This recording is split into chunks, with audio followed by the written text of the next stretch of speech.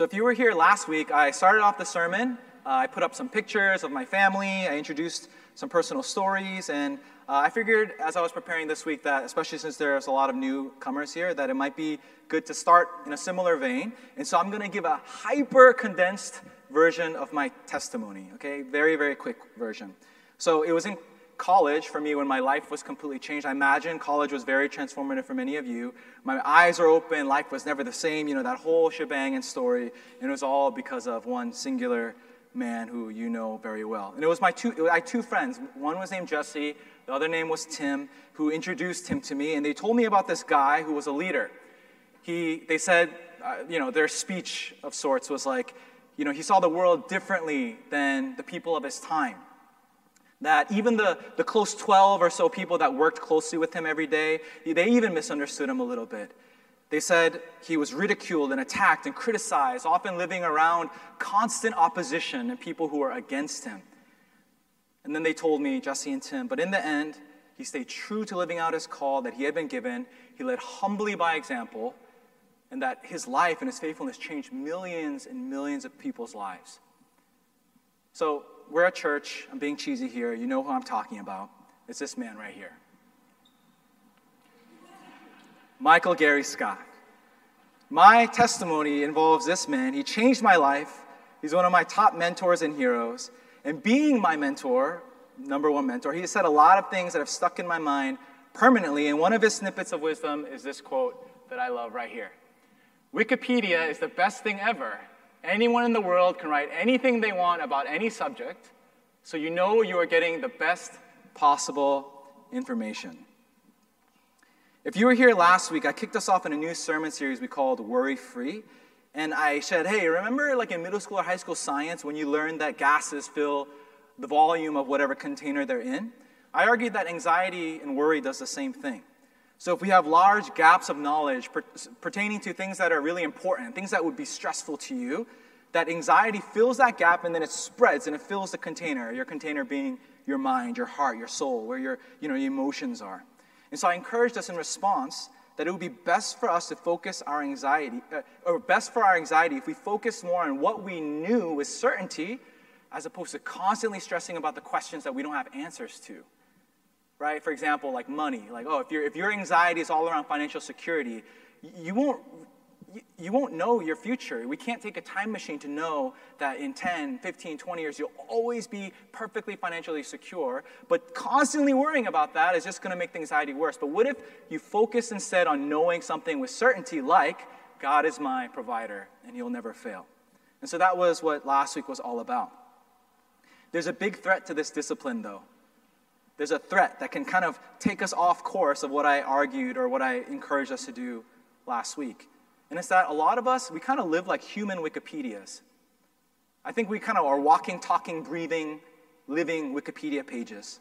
Just like Michael said, right? Anyone in the world can tell you, teach you, influence you about anything they want, about any subject. And in today's world, where we're constantly bombarded with influencers and information and content, we are, more than any other generation in human history, at risk of being human Wikipedia pages. We're always barraged by content more and more and more. And at the same time, experts are saying that we're more anxious than ever before. And they very much correlate the two things. That we're constantly being fed by all these different sources that we can't even really vet at this point. And our anxiety is growing and bubbling, and there's an epidemic. There's a pandemic of anxiety. See, Michael might believe that this reality means the best for you, that you get the best possible information because you have so many different people speaking into your life. And I love him, but I'll disagree with him on this. I feel that right now, for many of us, our core beliefs, our understanding of life, our lens with which we see and understand the world, even our lens with which we see God, is often shaped by other people or other sources who are not God. If we were to pause and think about it for a while, I think, and I'll admit it myself, I think a lot of my opinions about God came from somebody else talking about him, as opposed to what he said about himself. And this is very problematic for obvious reasons when it comes to our journey of being worry-free. Being a human Wikipedia with no filter is just going to make our anxiety, our worry, and our stress much worse. So in week 2 of this series, I want to do exactly what we did last week, just start picking up from where we left off. We're going to ignore Michael. We're going to ignore all the different people and sources that are constantly competing for our attention, our allegiance, our belief. And instead, I want to fill our minds with the Word of God, what comes directly from Him, and then hopefully fill the volume of the container, pushing out all other sources that are only making our anxiety worse, and being able to settle on what He told us Himself, taking a step forward in being worry-free. So today, we're going to turn to Jeremiah chapter 17 and just read 2 short verses from there. Starting from verse 7. But blessed is the one who trusts in the Lord and whose confidence is in Him. They will be like a tree planted by the water that sends out its roots by the stream. It does not fear when heat comes. Its leaves are always green. It has no worries in a year of drought and never fails to bear fruit. This is the word of the Lord. Thanks be to God. So in Jeremiah's prophecy here in chapter 17, we're given a picture of someone who's described as blessed. This is the blessed individual. And he says that they are like a tree planted by a stream of water. And check out what Jeremiah writes about this person. We'll reread the second half that we read in verse 8. So this blessed person who's like a tree, they do not fear when heat comes. Its leaves are always green. And then he says, this blessed person has no worries in a year of drought. They never fail to bear fruit. So if we look at those 2 sentences, it's like a formula. They're different words, but the formula is the same in both of those statements. The first half of the formula is the blessed person being free of anxiety when or during some sort of difficulty being present and arising in their life. He says the blessed person doesn't fear when the heat comes, and the blessed person has no worry when there's drought. The second part of the formula is that they remain healthy or productive and well in some way or another. He says a tree, it's encompassed by the heat, but its leaves, they don't turn yellow and brown and brittle and fall off. No, he says they're always green. And that the tree that's in drought, it doesn't dry up and shrivel like a tree would in drought. No, it bears fruit constantly, continuously. And so that's the 1-2 punch of the blessed person. Firstly, they're able to be anxiety-free in the midst of difficulty. The second part of the formula, they remain healthy and fruitful in spite of the difficulty. And that really is a picture of being blessed, right? Free, we like to think of blessedness as best job, best salary, lots of money, going on vacations. But think about if you had freedom from anxiety in the midst of hardship and being healthy through hardship. That really is a picture of being blessed. And I wish I could say that I reacted in that way. I don't know about you when it comes to, the drought and the heat approaching. Back in 2017, there was a news story that came out about from southern Germany of an elderly man who called the police saying that he found an undetonated bomb in his backyard. And so the police rush to the scene, they evacuate the area, they prepare for a safe bomb retrieval, and this is what they found in his backyard. It's a zucchini. It was a really, really, really big zucchini, green squash. So I think the news article was comedic, and so I read it that way and was like, haha, like silly grandpa. By the way, I forget if I said it. The location was his backyard garden, so it makes sense that there would be a vegetable there. But, first I read it, I was like, silly old man, you don't even check before you call the police. You're wasting their time and causing an uproar for no reason. Roll my eyes at the old guy for not checking or doing whatever he had to do. But then I started wondering, what was going on in his mind? Imagine actually how he felt. Because clearly he was convinced. And by the way, this isn't completely far-fetched because in Germany they still do find World War II artifacts here and there. So it's not impossible that you would find a bomb in your backyard. But after I was done laughing at him, which I realized was kind of mean, I realized, wait, if I was convinced whether or not it was something silly that there was a bomb in my backyard, I would freak out too. And so the story kind of pivoted my thinking from, making fun of him to realizing how powerful, fear and anxiety really is, what it could get us to do, that we shouldn't underestimate its power. It's powerful enough for a man to call a bomb squad instead of checking the vegetables in his own garden and even doing the 1, 2, 3 steps that he could have done before calling the bomb squad. Anxiety is not that easy to control. It's powerful enough to push out reasoning and rationale and simple logic. And then I got to a place to realize, if I'm honest with myself, I don't know about you, I have versions of calling 911 too early too. Maybe you can relate. It's probably not a bomb in your backyard, but maybe you get a bad performance review at work. Or maybe you're a student in grad school or undergrad and you get a terrible test grade. And you freak out and you're calling 911, the bomb squad, because like, oh my gosh, like now I'm never going to, we use big words like never, right? You got it crushed your GPA and now I'm never gonna get into med school or whatever. Like all this is pointless. What have I done with and we just freak out. Like how am I ever gonna recover? Maybe it has to do with children or your kids. Like they're not hitting the milestone and we freak out. Like I did that, so I'm doing that still right now. Like all the kids around Judah's age are doing this, but he's not. Like, oh my gosh, like does he have a learning disability, like developmental delays? And I'm freaking out. Like, is he gonna ever go to college? Like, we go to the extreme. Maybe for you it's financial issues and anxiety and you leap to doom and gloom. Or you get into a bad fight with a friend and it's like, oh this relationship is over, it's done, it's irreparable. We leap to those places because anxiety is actually that powerful. And what I'm not trying to do is roll our eyes at us now.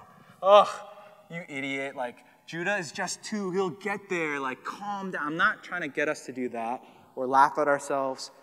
My point is to say that anxiety is powerful to get us to call 911 when maybe it's not actually a bomb. The power of anxiety is that, as I mentioned last week, it fills our minds, it fills the entirety of the container like gas, and it not only doesn't leave room for anything else, but I would like to argue that it pushes other things out. And here's my point. For believers, what I believe is the greatest power of anxiety is that it's strong enough to push out God's influence, God's discipleship over you, God's fatherly care, his character, his word that you've memorized, his word that you believe and that you're confident in, you've digested.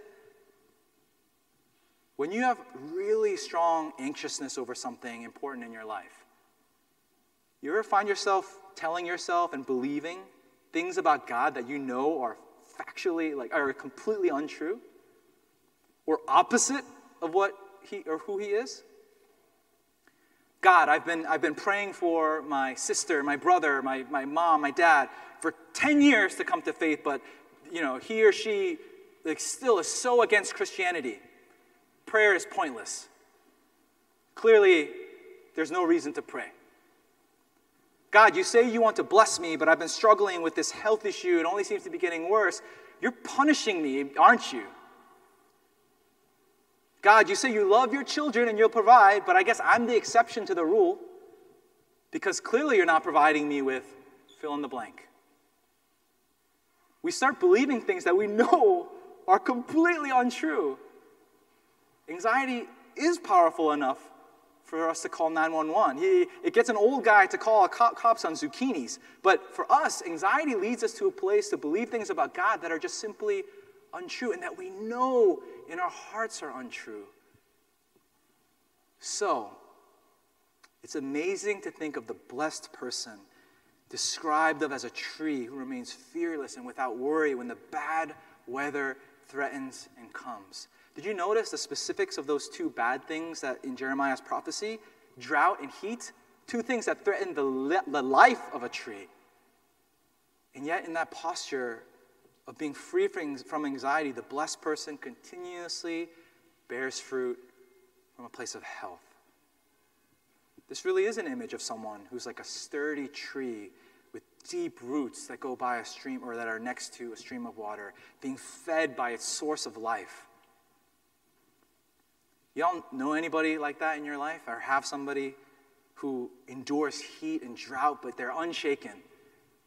And they keep bearing fruit in the midst of, the drought that surrounds them. Someone that's like a sturdy tree, unmoved by the hard things of life. How the heck do they do that?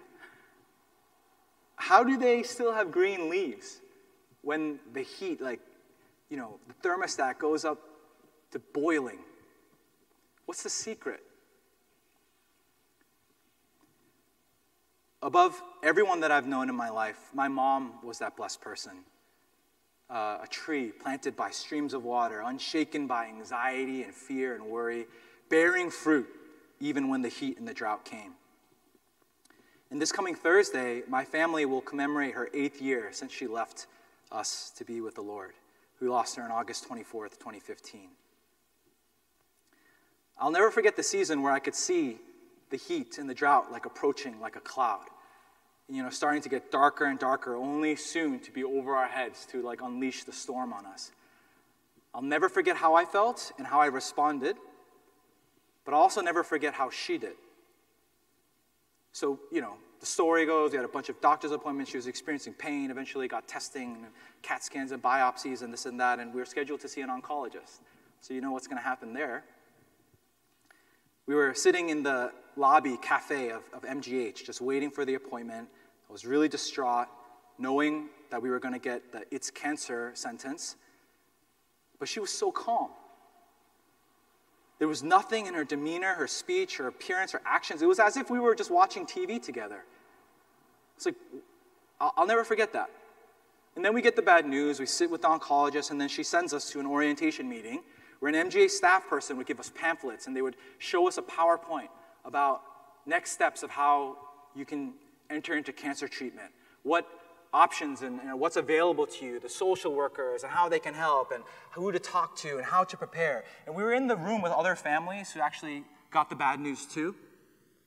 And so I'm looking around at this conference table, the other families, as people are wiping off tears, some of them visibly shaking and trying to keep it together because they're not alone. It's not just their family. There's 4 of us or 4 families or so in there. And I look over at my mom, and I was this is she's in Cancun, at a timeshare presentation. Just calmly looking at the TV and oh, okay, yeah, well, I'm willing to remember to do that, and making sure that my sister and I take notes. And that was a posture that she kept all the way through treatment and hospitalizations in hospice until she left us unmoved and unshaken.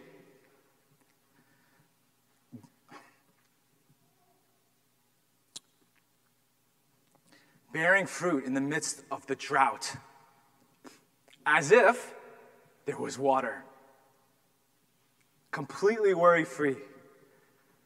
Where the weight of the worry should have been crushing. It should have wrecked all of us. Maybe you have somebody in your life that's been like that. What's different about them? How do they not allow the volume of the container or for the anxiety to fill it and then rudely kick out all the things they know about God? What's the secret? Well, it's not a secret. We read it. I haven't talked about it yet, but we did read it, and we're told right here that it comes down to trust. In Jeremiah, our passage, the first verse and the first sentence we read was this: the blessed person, the one who's like the tree planted by streams, who isn't shaken and has no fear and anxiety with the heat and the drought, whose leaves are always green, who bears fruit, the blessed one is the one who trusts in the Lord, whose confidence is in Him.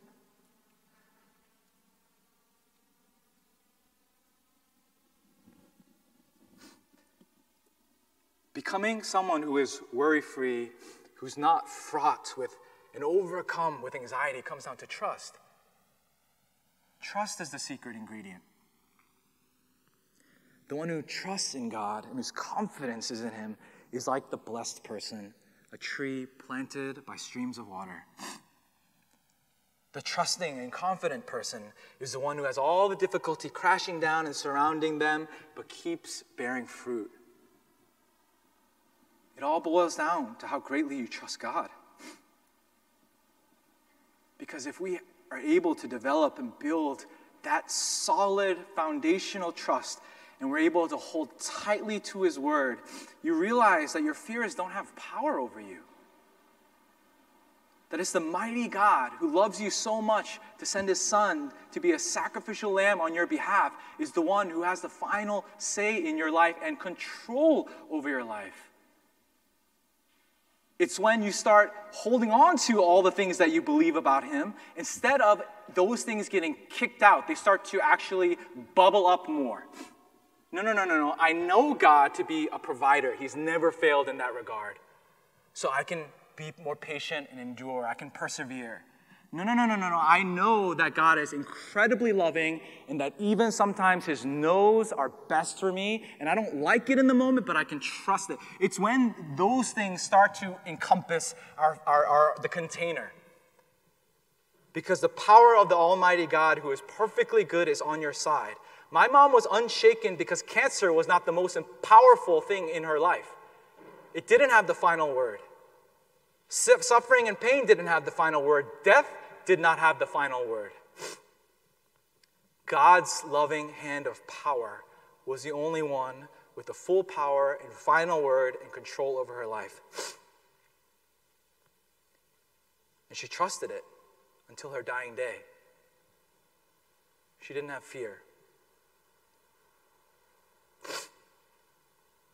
Last week, for application, I encouraged us as a church to pack our minds full of truths we know from Jesus, our Savior, and I encouraged us to speak God's word into our anxieties. Today, I just want to add to that as an encouragement for all of us. And you're walking in faith for hopefully your lifetime, right? To allow God's word to minister to you in a way that it solidifies your trust. Not just reading it for information or checking off the list of you're supposed to do QTs in the mornings before work or the commute. Not just for knowledge, but to deepen your relational trust and bond with him. Study it and read it and meditate on it in a way that solidifies and deepens your trust so that it can't be moved when droughts and heat waves come and when certainly pain and suffering approaches.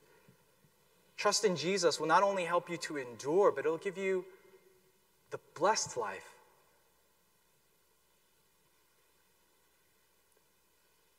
My mom was a blessed person.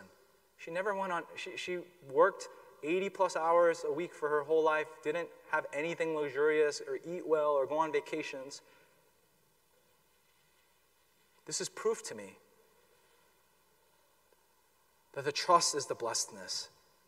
The confidence is where we find our happiness.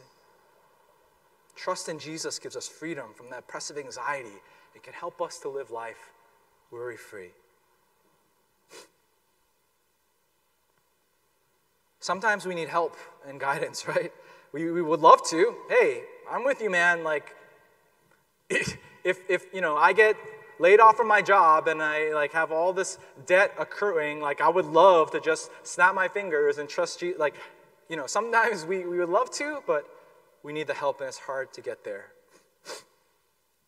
And this might sound like of course the pastor would say this answer, but honestly, I only have one suggestion. I'm sure you could read and find other pastors and read books where they might be able to tell you more. But the only thing I can say is when you need the help, when you're struggling to trust him, is just to look to the cross, to think about it. If you have it on your neck or somewhere in your house, some of you have it tattooed on your bodies, to think about if you believe in what that symbol represents. If God sent his son Jesus to take on flesh, to live a perfect and sinless life, and then to bear the wrath of God on your behalf so that you could live in freedom for eternity with all the greatest blessing and inheritance of God. If you believe that, certainly, if you trusted him with your eternity, if you're trusting him with what's going to happen when you die, then we can trust him with the difficulties of life too. I don't know any other way. Maybe I just lack the wisdom. But when the real tough stuff of life comes, I've found no other way but to think, Jesus, this is the hardest, the most greatest pain I'm enduring right now. But if you really did die for me and secure my eternity, then just help me to trust you in this too. The song that we're going to sing in response, just in like 5 minutes, it has a bridge that is one of my favorite bridges that I feel like has ever been written for me personally. I hope it gets to that list for you. Because the way that the authors wrote it really sums up beautifully what I'm saying in terms of, I don't know what else to do but to think of the gospel. And here are the lyrics. The authors wrote this. Oh, on that cross, how it was seen. Here's the bridge. Or not the bridge, it is the bridge, the connection point. I can go now ever trusting in the one who died for me. Maybe they feel the same way as me. I don't know what else to do but to look to the cross. And that's not just adequate, but it's certainly enough for me to continue to press on trusting you, if you were to go to that length because you loved us that greatly. Oh, on that cross, how it was seen, I can go now, ever trusting in the one who died for me. What could I bring? For your gift is complete. So I trust you, simply trust you, Lord, with every part of me. I want to encourage us all as we close to take some time to actually meditate and reflect on what makes you anxious. It doesn't sound really fun, sorry, but I imagine hopefully you're thinking about it already at this point. Let's actually think about what our greatest fear is. Maybe for some of you, many of us, I mentioned this last week, it's some sort of process of your future career and financial stability, life stability, direction, purpose, meaningfulness in your work or your field. A lot of us, it has to do with money or family or the health of loved ones or ourselves or relational things or future, marriage and children and all those important things. I would love for you to picture that and then to practice this discipline of looking to the cross and saying, it's on the cross, it's because of the cross I can go on trusting you because you died for me. And I believe that as we practice this over a lifetime of faith, that people will be talking about you as the one who was like the tree, sturdy, planted by streams of water, unmoved, bearing fruit. So Anna and I will pivot over, and just want to encourage you all to spend just a time. We're going to leave these lyrics up, and let's do that reflection now.